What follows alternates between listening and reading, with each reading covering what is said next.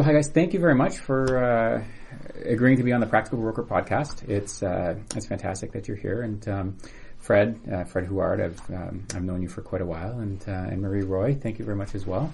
No problem. So you guys have been in family law Fred, you've been in it for forever. Yeah, 15 years or so. 15 years, wow. And then you just got called to the bar. Yeah, a year and a half now, approximately, give or take. But I've been working with Frederick for the past 4 years? Yes. Fantastic. You didn't get scared off by all the wonderful clients you guys have, and I actually fell in love with family law while I started practicing here, just as a student, and then decided to continue a career in that particular aspect of law. That's awesome. And did not switch to real estate or nothing like that yet. That's amazing. What was it about family law that made you so attracted to it? I always wanted to find a career in something that I would find that I help people in some way. Science was not my forte, so I did not become a doctor. So I tried to find the next best thing for me was becoming a lawyer. And when I started practicing family law, I saw that I could do an impact in someone's life personally, hopefully positive, and try to help them in an already difficult situation and try to bring it as easy as possible. That's awesome. Yeah, I don't see a lot of young female lawyers getting involved in family law, so it's a bit of a difference, which is amazing that you're coming in to do that. It's and I've heard great things about you and your clients and being really happy and taking care of them. It's amazing. We're trying. Yeah. And Fred, what was it? How did you get into family law? What was your journey? Because you do families and real estate and wills, right? You do a couple things. Correct. Oh my God, it's been so long.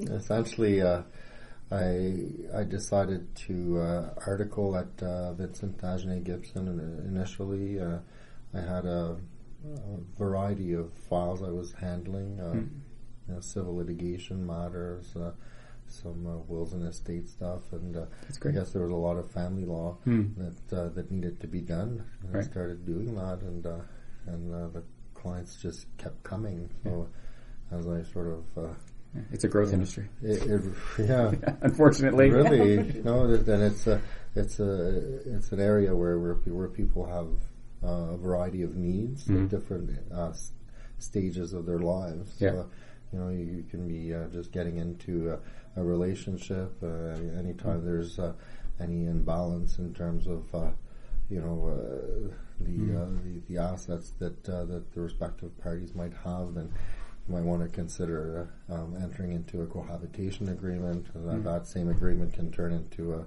a marriage contract, and then sadly sometimes relationships don't work out, and then you have to figure out what you do about it. I've been doing it for quite a while. I try to stay very level-headed in all of this and not get involved in people's conflict. Essentially, right? You have to be that level-headed, voice of reason. It's not always easy.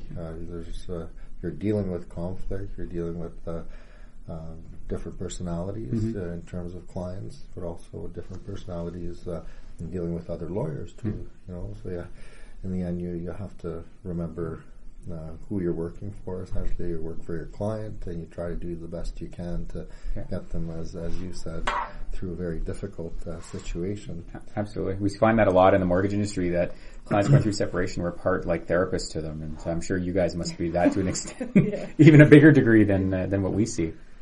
And then sometimes even people will come to us and need to confide in someone about what they're going through.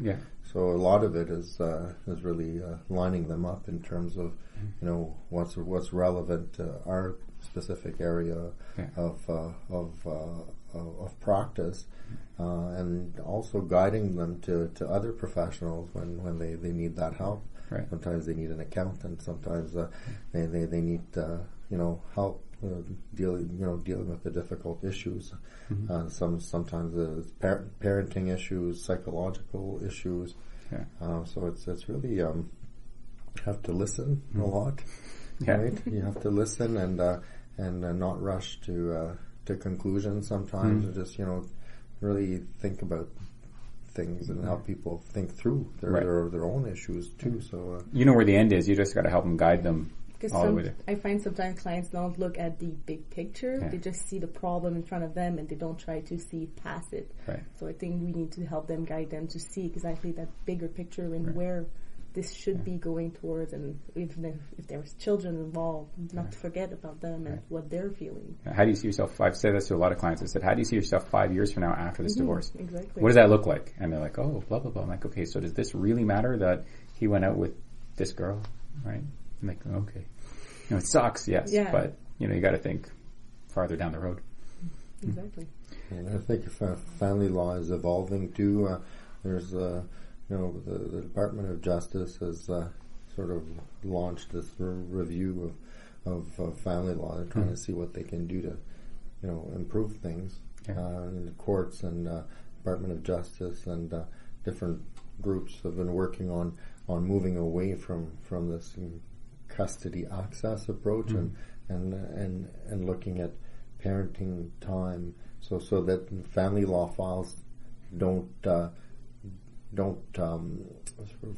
aren't focused around finding a winner and a loser, in terms of disputes. So it's a more holistic approach where we're saying, we've got a child or children, the parents are separating.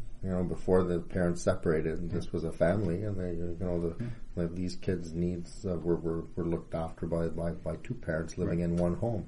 Now you have to take those two parents and put them in two different homes, two different settings, and then try to see what would be in the best interest of these children in terms of sharing time and apportioning the assets of the family too. So that's a very interesting change I find at this point, where family law lawyers have to look at family law files less as opportunities for dispute and much more opportunities for solutions. Right? Try to bring down the conflict, right? Yes. Absolutely. Yeah.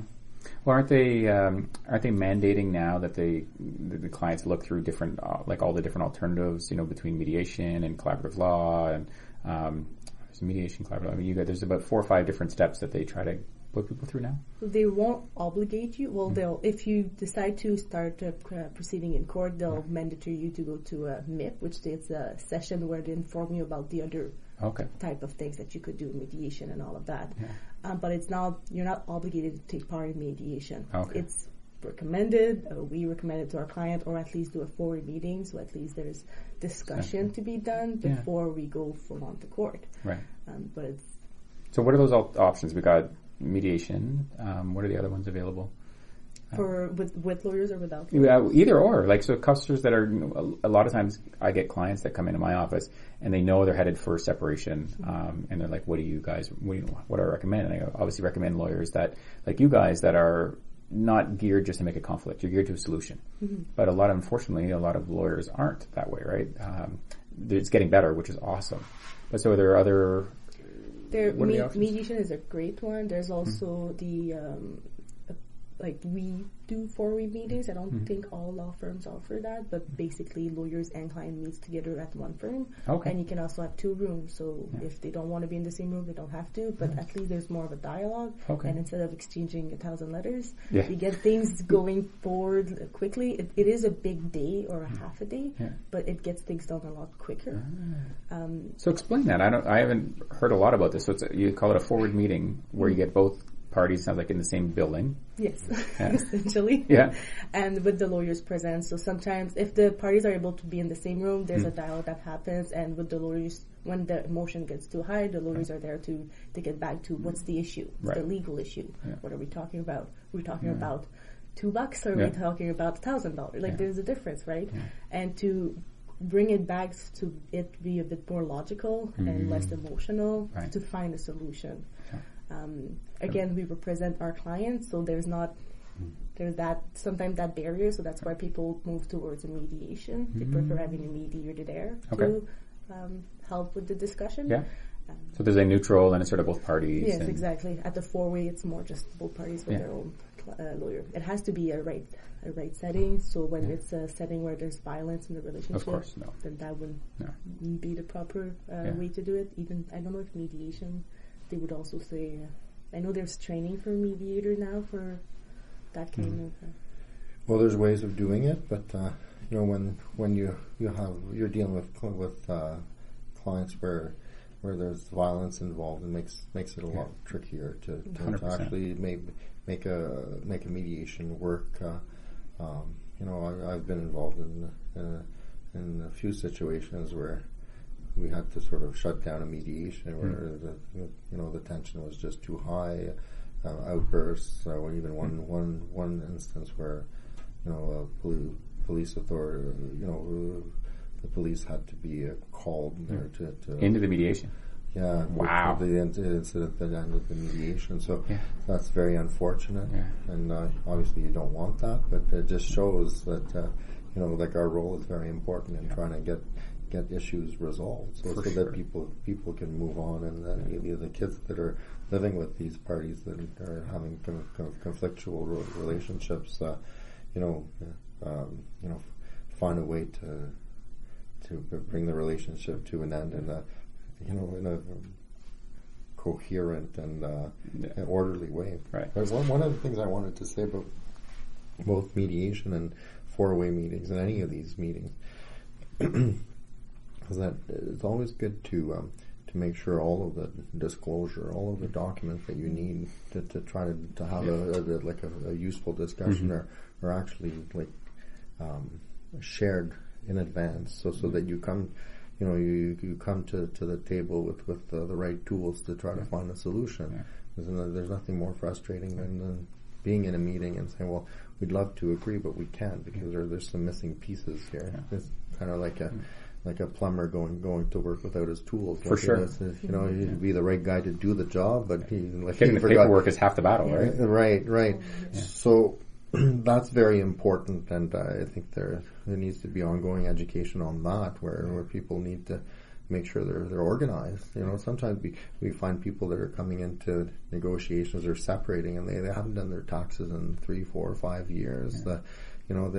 They don't know about their finances. They don't know where they bank. They don't know where their investments are. So it becomes like sometimes that this whole process of separating is the first time these people actually come to terms with exactly what their financial circumstances are. Right. And just sometimes if they're sometimes people might not have budgeted their whole life, and then they're forced to prepare a financial statement, and they find, oh my God, I've got so many debts, or I've got these issues, and we have people sometimes that haven't paid utilities, they're behind on utilities, so it's you're even behind on mortgages. So what I find is family law sort of unearths all kinds of issues that people might have, not only issues within their relationship, but sometimes personal issues, issues from dealing with their past, relational issues, like all of these things. Right? It all comes up. And then likewise, sometimes once people separate, then then they kind of for some people it can become a new lease on life kind of thing. They take on good habits, and they try to change, and so it clearly separation is a very traumatic event, and it changes people. So sometimes it helps people on the positive side hit the reset button, right? And like I said, they take healthier habits, and they're engaged more with their kids. And I was joking with a friend of mine that's divorced, and I was poking fun at them. I'm saying, it's easy to be a part-time parent and be exceptional every second week versus dealing with the stress week to week, but we're just teasing them. Yeah. It's funny you bring that up about things that you've never paid before. My guest actually coming on next week is a lady named Deborah McDonald, and she has a whole coaching program, a book, a whole bunch of stuff about helping women. Traditionally, a little bit in older relationships, older demographics, that might have been the spouse where the husband took care of everything. They've never had a credit card in their life. They've had no credit. Completely, not the kept woman per se, but just have none of that experience. And so she walks clients through how to get the banking, how to pay a bill. And it's really quite surprising now in this day and age that a lot of people still don't know how to do any of that stuff. I think it's one part I've had to learn to have patience with, is to have patience with my clients who are not. When I send a financial statement and I get it back and it's not as complete as it should be. Right. I had to learn to be like, well, it's not everybody who knows, who has the knowledge, and you have to go through those steps with them and take the time to actually explain them something that you take for granted as understandable, right. that for them is not. Right. So I think it's important to remind yourself that not everybody went through this or saw this financial statement 1,000 times like we do. Yeah. There's like important elements that you have to educate them about to make sure that they get the proper information and know actually where to get that info. How many times do we get clients who have no notice of assessment and they don't even know what it is? Exactly. So you actually have to take the time to explain what the documents are and how to get it if they don't have an online account, and if they do, they don't how to get that online account, to make everything else easier as we proceed in the family law court, because other government documents might be needed later on. So I think that was a learning curve for me. So if the clients came to you, I always like to put it back and to boil it down into the nuts and bolts of how does it help? You know, what's in it for me? So what's in it for the clients, right? If they come to you prepared, so if they came to you with your most magical client, it's in a binder, it's all organized, there's an engineer type mentality and labeled, and going back 5 years of financials with bank statements highlighted and, you know, the most exceptional documents I've ever seen, how much would that save the client in lawyer fees, do you think? A lot, I think. Yeah. Well, Like if how you fast would it? put away the pleading part, Yeah. because that's a whole different thing. But if we're preparing a financial statement and everything is already in order, I don't have to go through your files for 2 hours to find one document. Yeah. It makes my life easier, in my opinion, and saves time and money for the client, definitely. Yes, and then there's a requirement to prepare a certificate of financial disclosure for the court. So essentially, whatever you're putting into a financial statement needs to be backed up with the document to prove that number. So obviously, it makes our life a lot easier in preparing that book, and that can be used obviously in the context of court proceedings if a matter is going to court. Can be used in the context of mediation, of forwarding, any type of discussion. But I just wanted to mention that I find that the whole education system leading up to, like right into high school and even into university doesn't even touch these issues of finances and the court system and all these things. So sometimes in life you sort of come across issues and then you learn about these areas of finances, like how to get a mortgage, how to buy a house, how to retain a real estate agent to help you find a house. Right. So these like basic life skills are never taught, and I guess you're expected to kind of learn it as you go along. And I think it would be a wonderful thing if there could at least be some course in high school or throughout, like somewhere in the education system where people would be taught about these basic things. Like once you start working, then you'll receive a T4 at the end of the year. You'll be paid by way of a paycheck. Sometimes you get like paid a Life 101 class. Like a Life 101 class, right? Just be a great title. You should, and it would just.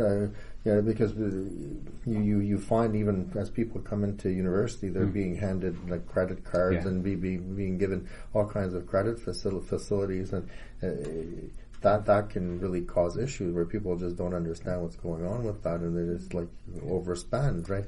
So I think that would be a really good thing, and in the same way there should be a course about the basic stuff about the court system, like well, what happens if you have a dispute with someone, or where do you go, like what are your options?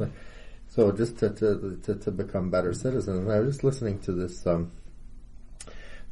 something on the radio. They were talking about other countries where they're moving towards lowering the age at which people can vote. Yeah. And I think they should maybe lower it to 16. Some people have even talked about lowering it to 14 years of age, which might be a little bit young. But I think 16 might be a good idea, where as people become more aware of their role in society, and then they can make choices in terms of politics, and then they learn about how to deal with their finances, and how to make their way through issues, whether it involves the court or not.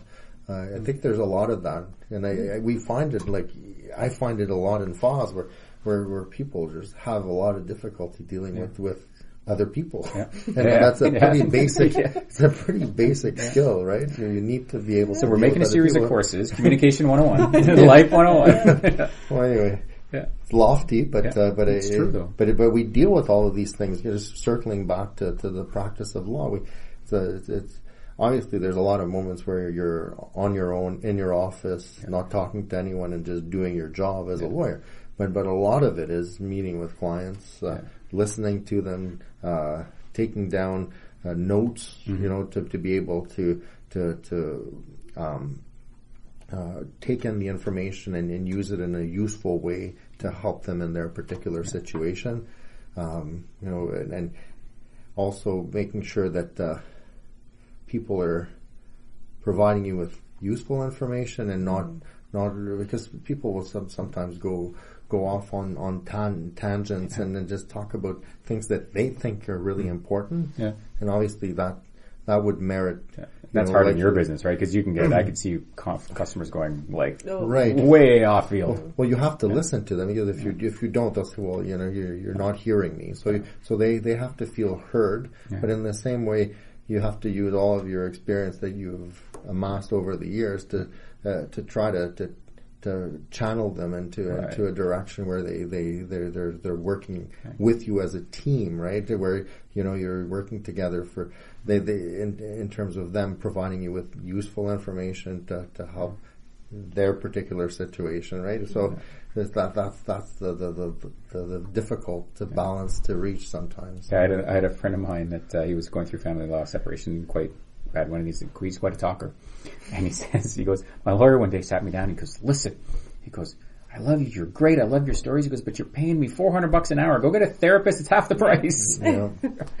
Well, it's difficult for them, again, to see what's important and not, and our job is to filter the important facts and aspects that we need to do our job properly without offending them and making them feel like they're not being heard by nobody. 100%.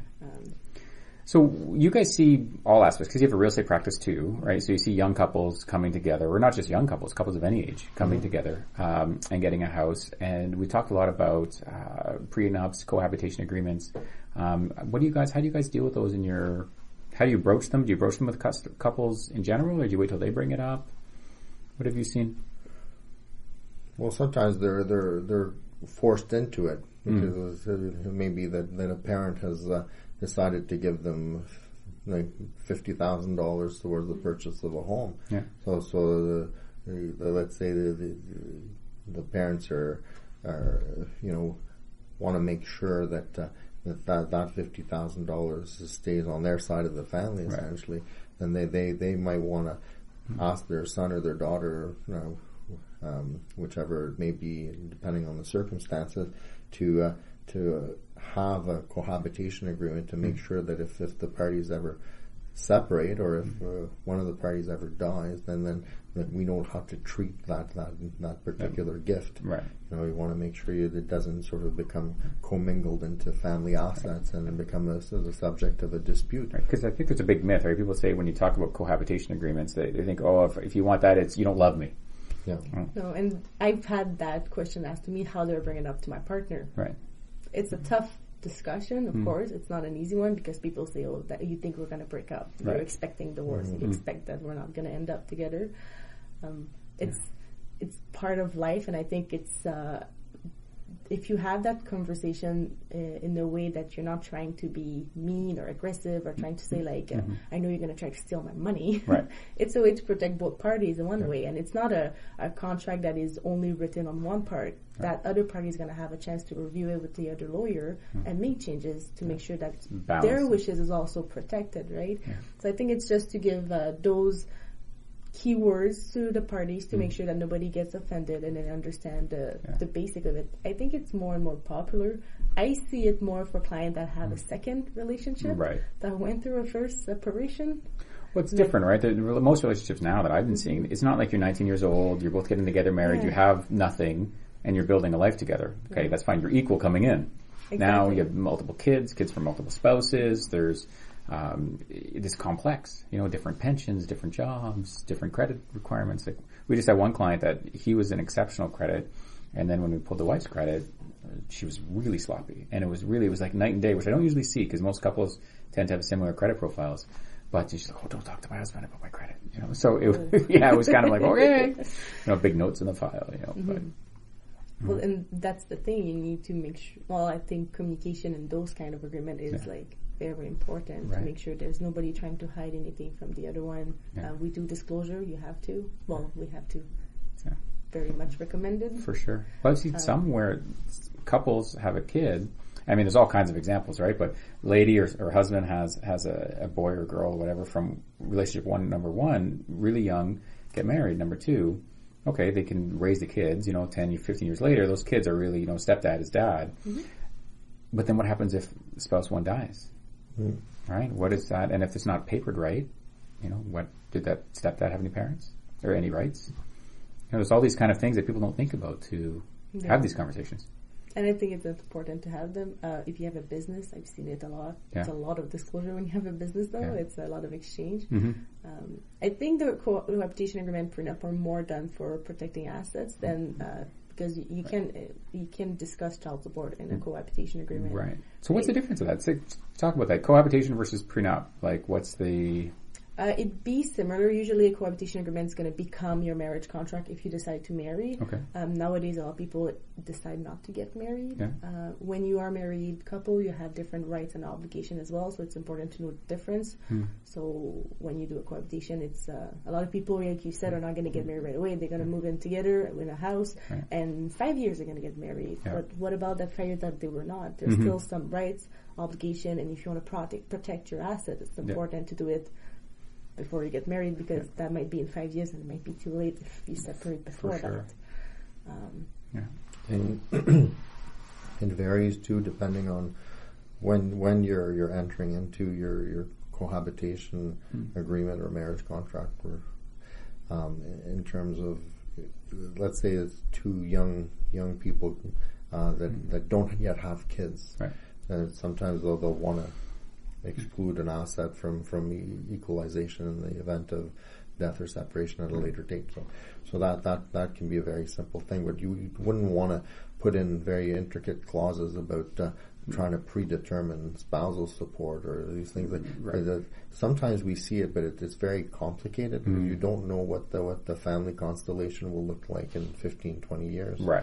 Right. So you have to be really careful to tread lightly and to have a very measured approach. Yeah.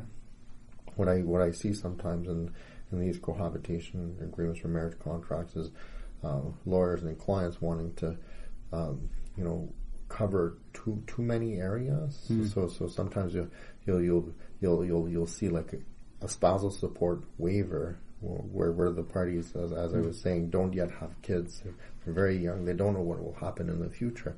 So we can imagine that, let's say, parties enter into such an agreement with a waiver of spousal support, and both parties are very young. They haven't had kids, and then parties eventually separate 20 years later. Yeah. They've got two or three kids. One of the parties is earning considerably more than the other.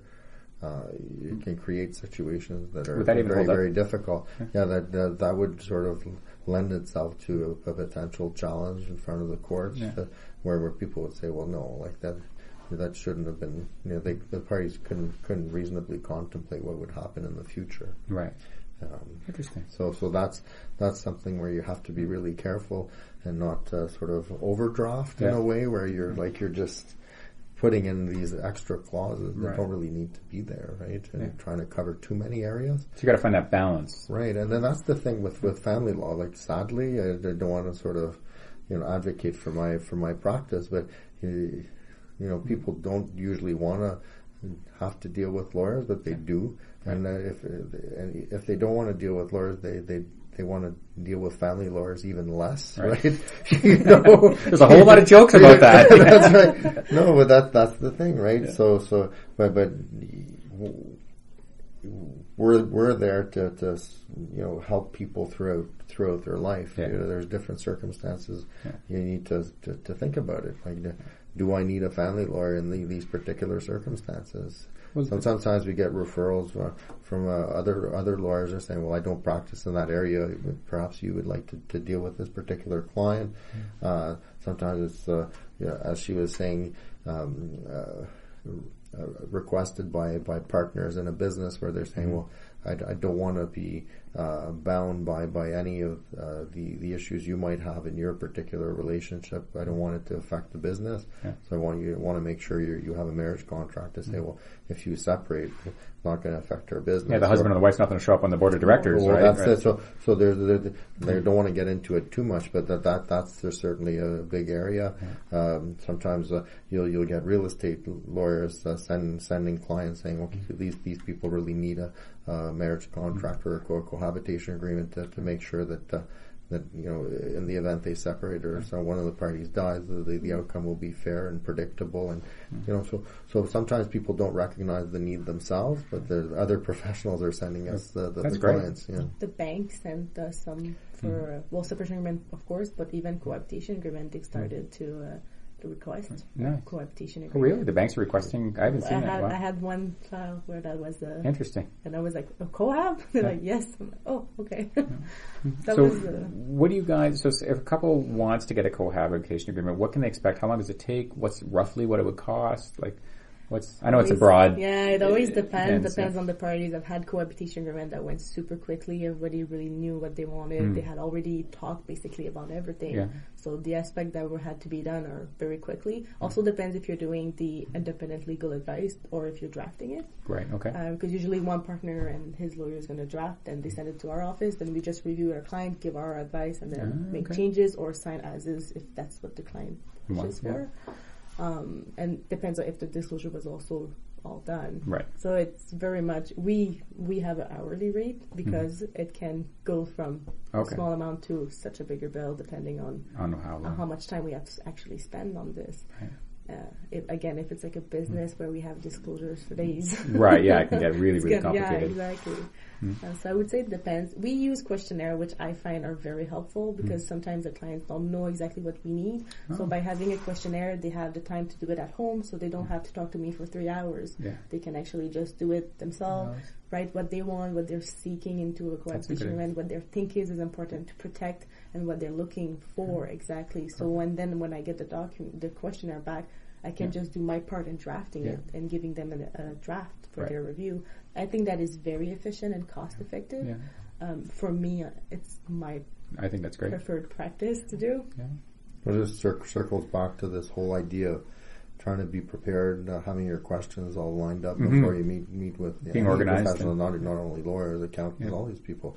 If you have your documents all organized and you know what you want, then it'll be easier. For sure. That's half the battle in the mortgage business, is that we're just collecting the docs, getting them in a proper format and organizing them, right? Yeah. So we can put them together. And we've had some clients send bank statements with everything blacked out. I'm like, well, that's useless. You need to see the values, and we've had that too, where I get bank statements that are blacked out. Like, you need to disclose what's in it. Exactly. So sometimes it's a little bit of a negative conversation that people don't always like to talk about. But if you guys, because you've dealt with both sides of the fence, happy couples and couples that are amicable with splitting up, but also the really contentious ones. If a client is listening to this and if they're going through some domestic violence or it's a really difficult situation, what's the first step? What should they do, or what do you recommend to do for clients like in that situation? Domestic violence? Well, I mean, obviously, if it's violence, obviously call 911, and for sure. But I mean, if somebody's in a situation that's really difficult, or really one party is excessively, difficult to deal with, or what kind of advice do you give? What services should they engage, or call you first, and you'll help direct them? There's definitely services they can look forward to help them in the more personal aspect. Legally, if it's abusive, court might be the right answer, because then you can prepare motion documents if you need the one party to leave the home, so you can have possession of that home and not be in that kind of environment where you're not sure if it's going to be abuse and things like that. And there are obligations to report to. So I guess my advice there would be to speak to the people that are around you. Communication is really important. A parent who's living through very, very difficult times with another spouse can discuss it with the school principal, a teacher, a psychologist, their doctor, even lawyers, right? And you guys are obviously confidential, right? So somebody can call you, and there's no.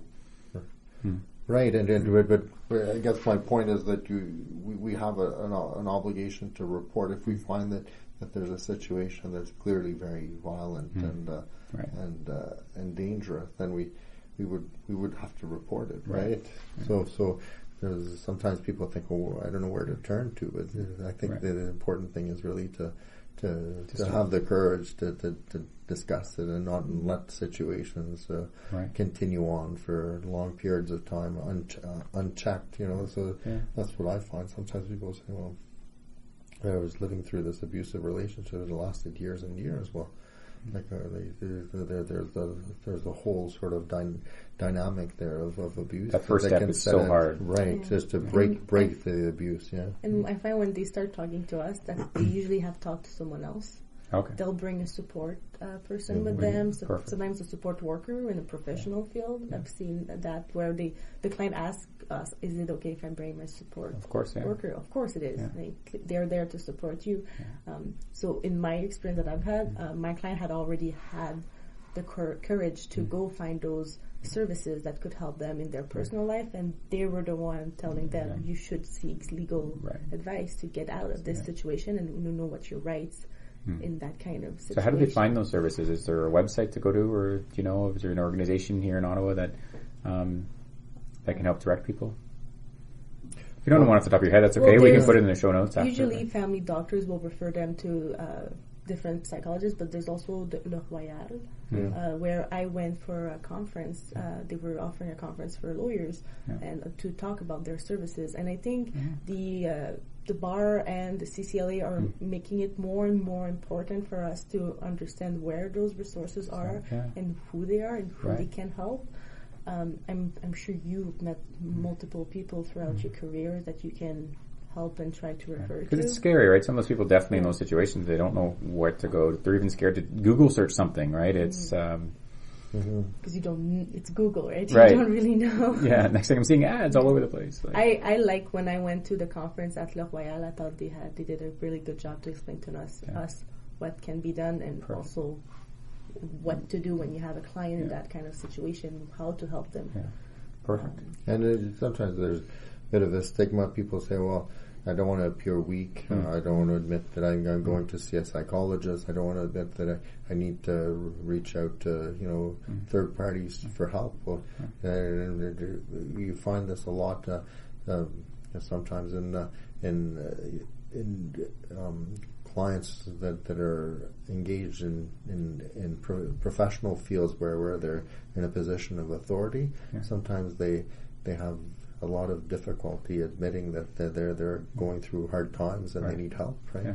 So that's really important. It's a good message to send out there to say, well, like the separation and family law issues are very, very, very taxing, very difficult on people.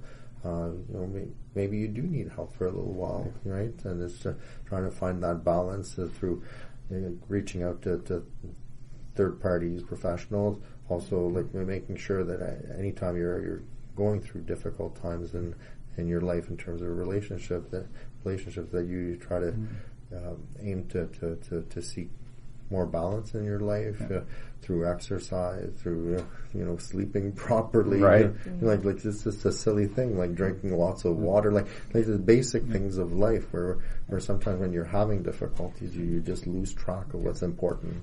And making sure you're well surrounded with friends and people that can be there for you, and you'll find that people are typically very supportive in these types of situations because you can understand, like anyone can understand that it's difficult to go through a separation and relationship issues, right? It's interesting you bring up the high performers because in not seeking help, and I've had a lot of my clients and friends that I've coached a little bit and said to them, guys, it's okay to go see a social worker, a therapist, psychologist, whatever. You got to look at it like all the professional, and I love using sports analogies, all the professional sports players, Tiger Woods and whoever, whatever sport you follow, if you look at the top of their game, they have coaches. Sometimes 2 or 3 or 4 coaches. Somebody's helping the golfer with his swing, somebody's helping with their chipping, somebody's helping with their putting. And that's normal. You can't be an expert. You can't go through everything on your own. So it's not a shame to go and get help to be, because you're dealing with this specific issue that you don't deal with every day. So. And also, I was not trained to be a psychologist. So I think it's important for our clients to realize that there are limits for me to be providing them with help in their life, that they need that extra support from another professional who's going to be able to be there for that specific aspect of their life they're having difficulties, which is just going to be beneficial for the rest of what's happening in their life. Absolutely. No, and it's true. Like, in a way, it's kind of a funny thing. Like, there are more natural relationships sometimes. Like lawyers and accountants, like it's like a go-to kind of thing. And like I think lawyers will have more of a tendency to speak to accountants, and like we kind of, in a way, we kind of speak the same type of language. But I think there are people in different fields that should be talking more. Yeah. Like there's the psychologists and family doctors, family lawyers. Sometimes we're sort of so stuck practicing in our specific areas that we kind of lose sight of that. We can't do it all. We're trying to help people with a certain set of issues, and where we find that we're kind of going over that little limit, then we have to make sure we refer out. It'll happen sometimes in wills and estates matters where if I'm trying to assess whether a person is mentally competent or fit to enter into a will, then sometimes I have to reach out to a doctor, family doctor, or even preferably a psychiatrist to just tell me, like, please meet this person and let me know if this person is really able to give me instructions to prepare a new will or powers of attorney. So you need to have those reflexes to say, okay, I want to be absolutely sure here. Right. I'm going to look elsewhere and get that advice and extra help from another professional. It's interesting you bring up about being stuck in our lane sometimes. There's quite often on the finance side and separation, I have the family law lawyers on one side or the other saying, we need to structure it this way. You're going to get, you got to pay out your spouse this, or the monthly payments are X, or I'm going to receive X or whatever. And they don't really impact how it's going to affect them financially for the next little while. So I've had lots of clients who say, get a draft agreement, let's talk about it, talk with your bank about it, and realize, you can you can pay your spouse $1,000 a month, but then you can't afford to buy the house. If you give her a lump sum, or him a lump sum, but then there is no ongoing support for the next 5 years, the math could work out the same depending on the agreements, then you can afford to buy the house. There is negotiation is done based on that. Some people are going to say, like, well, I need to be able to afford a house, so I need that I need that payment every month for the bank to think I have a bigger income. Right. So we've had to make sure in our agreement to protect our client on that way. If she needs or he needs that monthly payment to qualify, then we'll push to have that in the agreement. Exactly. And opposite if it's on the other side of the fence. And I think it's important for us to understand all of those aspects that, I can do an agreement where, let's do a monthly, but I have to think about the consequences of that for my client in the long run, if he is or she is trying to qualify for a home. Yeah. I think having that discussion with all those professionals and calling that broker, calling that accountant, it's important to not be... It's about talking about the goals, or what are they trying to achieve versus what's the bigger picture. What's the bigger picture? And that's the beauty of negotiation outside of the court system, because obviously judges are wonderful people. They're very learned. They have to pick a side, essentially, especially in the context of contested motions or trials or whatnot. Yeah. Obviously, judges play a role in trying to mediate things. Also, if you're in the context of a settlement conference or a case conference at the beginning of the matter.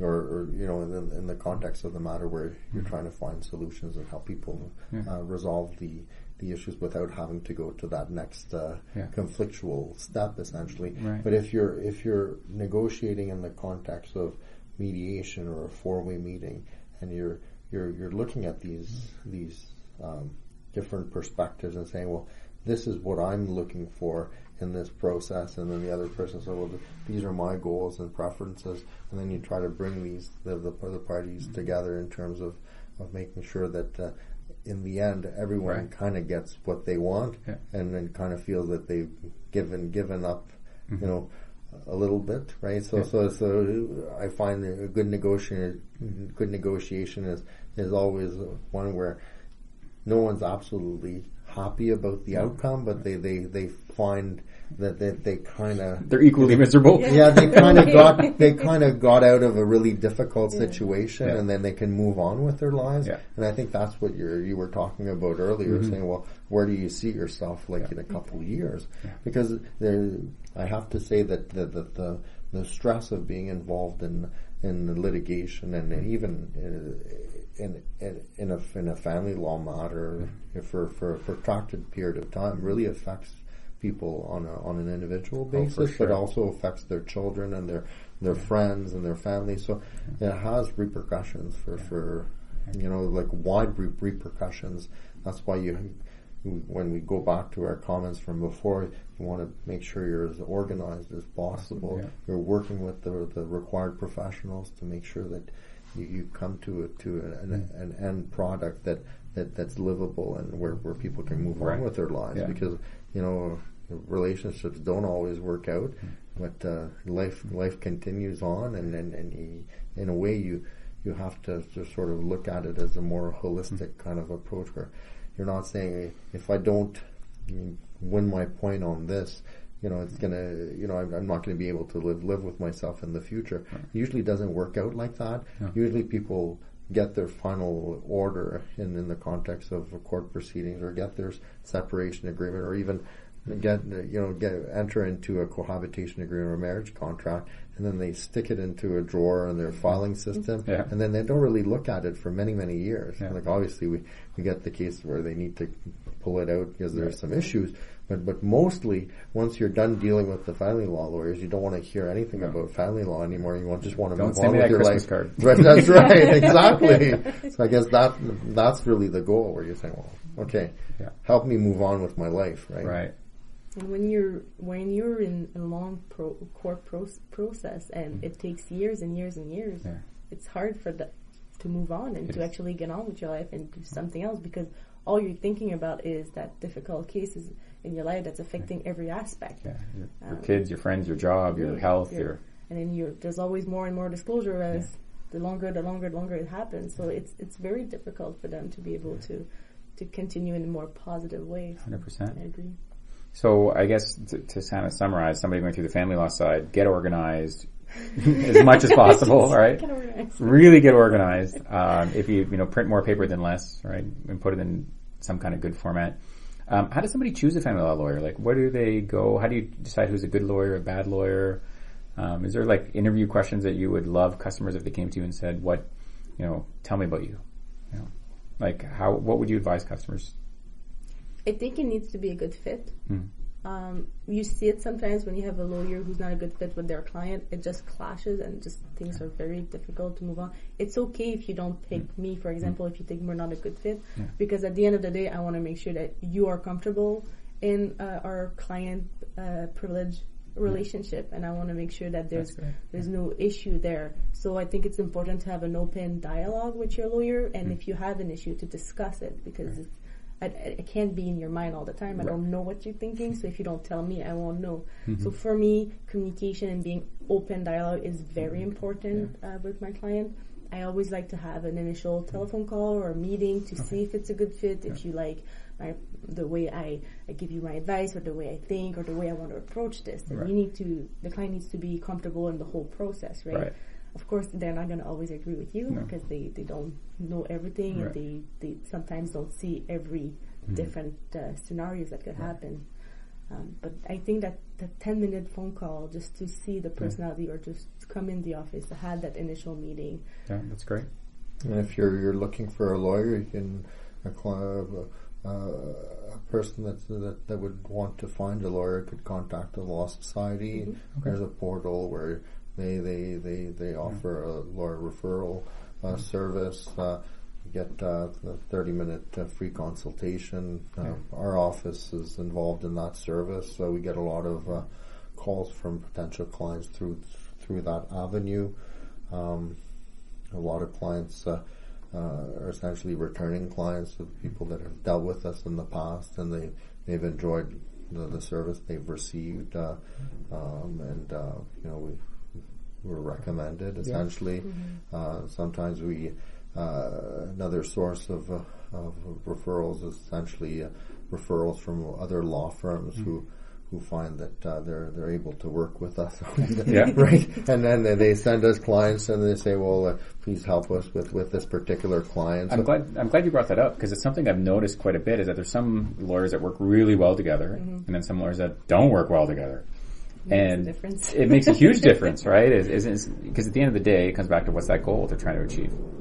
And so do you guys, I guess if it's not too contentious, you can say, who's the lawyer you guys recommend? My spouse doesn't have one yet.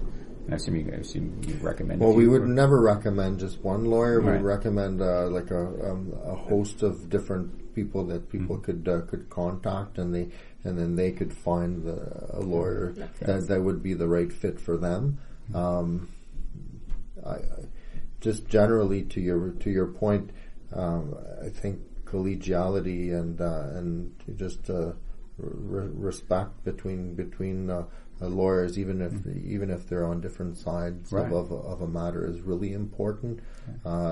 You'll have many clients go through your office, but the legal community is a relatively small community, so for me, like since I've been practicing for about 15 years or so, I've always wanted to strive to be that person that could be understanding and cooperative when I need to be, while being firm, right? Making sure that I'm representing the interests of my client. But that's sometimes difficult for clients to understand, where they say, well, you're speaking to the other lawyer, you're consenting to things, you're making deals and all this, but obviously that's part of the business of being a lawyer. Right. You have to work with the other side, but we really find that it's important to always do it on clear instructions, and confirm our instructions, make sure that the clients are on board. We meet with the clients to discuss options, and once we sort of set out a plan, then that can be carried out through discussions with other lawyers. And again, that cordial approach, essentially, and collegial approach can be carried through even if you're in the context of a very litigious motion or a trial, in the context of a four-way mediation, whichever, right? If you have that reputation that you're going to defend your client's rights, and in the context of a file, but while doing your job in a polite and collegial way, I think it's a better way to practice law. And from a personal standpoint, I think it's a better way to be able to practice law for a long period. Right. If you're becoming engulfed, but it helps in the customers too, right? It helps your clients. It does, yeah. So you have to be able to be that sort of go-to person that's able to help people have sober second thought on and get to move away from knee-jerk kind of reactions sometimes. And we see it a lot, and especially in this era of emails and quick communication, people are very, very quick to respond and to kick back and to just say things that they regret immediately. Right. So I think it's our job as lawyers to say, well, let's really think this through, make sure we've got a good plan here, we're making a proposal that makes sense, and then I think, as you say, I think that really helps people in the long run. It's funny, I was listening to a podcast today, actually, on my way here, and it said one of the efficiency tools, because you're talking about efficiency, but was when you get emails in, that's something you might want to respond to, those kind of things, it goes, save it, look at it the next day, or something you're writing, especially if it's a highly inflammatory email or something very emotional, save it as a draft, read it tomorrow. And then you'd be shocked the next day your thoughts are completely different than they are in that day. And when we went, I think you were there that year, to the annual Institute of Family Law. It's a conference where most family lawyers in Ottawa go to, because there's a great panels, and usually judges go by as well to make presentation and talk about speaking point. Don't remember which judge, but they said, you're not your client's cheerleader. Right. you just don't represent your client, you represent the system, the justice system. So you need to keep a little bit of distance and don't get, I think, and I like to think that I don't get too emotional in my case when I'm responsible. Yeah, when you get that letter, that email, you can be like, have that moment, but again, write your letter and reread it the next day before you send it, because 100%. It's important to keep that relationship and to keep that professionalism, in my opinion. All right, so guys, thank you very much. It was amazing that some of the insights you're giving to couples, both going through separation and starting, I think it's invaluable. Before we wrap up for the day, is there anything you'd like to give out as potential advice to young couples that are just getting in that situation or starting a marriage? Or be open to have the conversation. Don't think right away offended, aggressive, or things like that. Just be open to it. Nowadays, I think it's more and more popular, but there's still that stigma to it. And I think it's important to keep an open mind to talk to your partner about it and to keep it respectful. And if it's for a cohabitation agreement, even for separation agreement, think bigger picture. And don't get stuck in your emotion, even though it's very difficult, and I can understand that. But talk to the professionals that could help you see.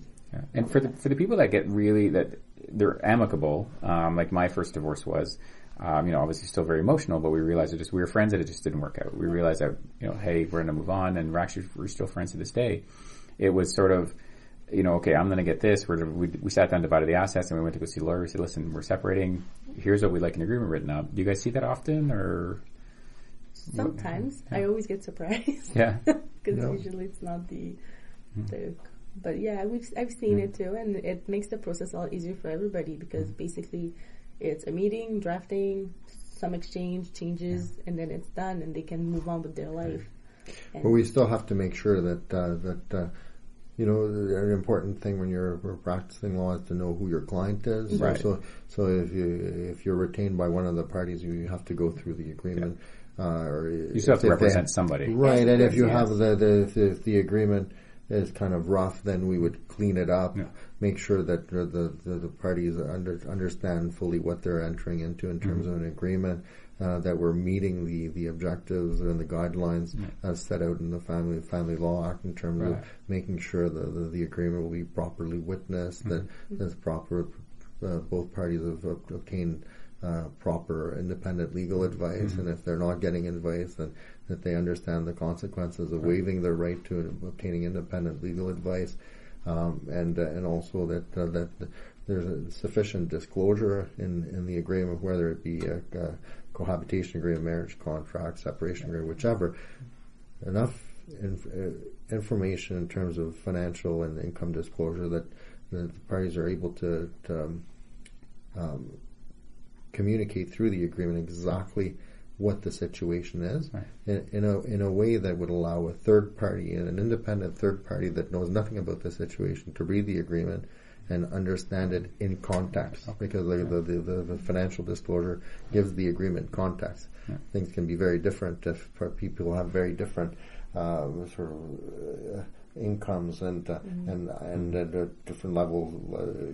If one party is much wealthier than the other, it changes the whole agreement. It's a different agreement than if both parties have equivalent incomes and comparable assets and liabilities. So it's very, very important to make sure that the agreement, and any agreement that's prepared, will stand up and that it properly reflects the objectives of both parties. So we've said a few times about being prepared. And I realized we didn't actually say, what does that mean? Like, what paperwork should they come with? For the initial meeting, I asked to have income tax return for the past 3 years. For both parties, if you can. If they can. Not everybody they have, but at least theirs, like the clients. Okay. So we can at least have that in the file. And then it's fact-based, right? So if they don't have a house, I don't need to know what the house is valued. So usually at the initial meeting, we make kind of a list of what I need and give them homeworks. Right. So they know next time to send it to me by email, drop it off at the office, whatever is better for them. I try not to overwhelm the clients before the first meeting, because I don't want them to feel like they come with this big massive box of stuff. They spend like 2 weeks preparing for something that I don't need, right? So I prefer having my initial meeting with just having like the past year, your pay stubs, and things that are simple to get usually. and then go through a list of what we'll need going on forward, and explain to them the financial statement that we'll have to fill out. Right. Because that gives them like a template of what to do. That's how I prefer to do it. It's easier than to explain on the phone. Right, for sure. Everything that I'll potentially need. Yeah. And then the questionnaire that we send out is very useful too. Mm-hmm. Like so you got a divorce questionnaire as well, or separation questionnaire as well? So we have, for separation agreement and cohabitation agreement or marriage contract, we have both questionnaire. For court proceedings, we just give the actual financial statement. Right. But we go through it at the initial party to just explain. It's very, we've done it many times, but obviously it can be very overwhelming for parties or for clients at times. But you know, we try to be very personable, explain it as best we can, and obviously once you retain the services of a lawyer, they're there to help you throughout the whole process. Yeah, you're really guides right through this, and a lot of people don't understand what you guys really do. And I think another thing to have to be prepared is more for the client to prepare a list of questions they want. So when they leave the meeting, they don't feel like they wasted sometimes or they forgot to ask a bunch of things. That's a good idea. Because once they get to the meeting, sometimes they go on those tangents and they start talking about other things and they forget about all those little questions they actually had. So come with a financial snapshot and a list of questions that are important to them. Or important to you that you want to go through. Yeah. Because they'll usually have like at least a couple of days or even a week or two before they meet with us, depending on their schedule and hours.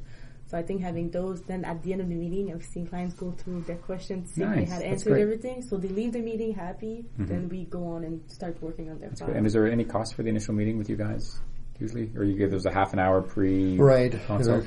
When we find that the person is intending to retain our services, obviously then we'll have the party enter into a retainer agreement, and we'll explain the terms and all this, and then obviously a relationship is created. Yeah. But the first half hour or so is the initial meeting, there's no a meet and greet type of meeting, just to find out, as she was indicating before, whether or not it's a good fit. Right. We have people sometimes shopping around, and we'll go to a couple of different lawyers, and that's okay, right? You want that good fit. Yeah. It's fine. You clients want to be able to work with their lawyers, and lawyers want to be able to work with their clients. So absolutely, it goes both ways. Yeah, that's wonderful.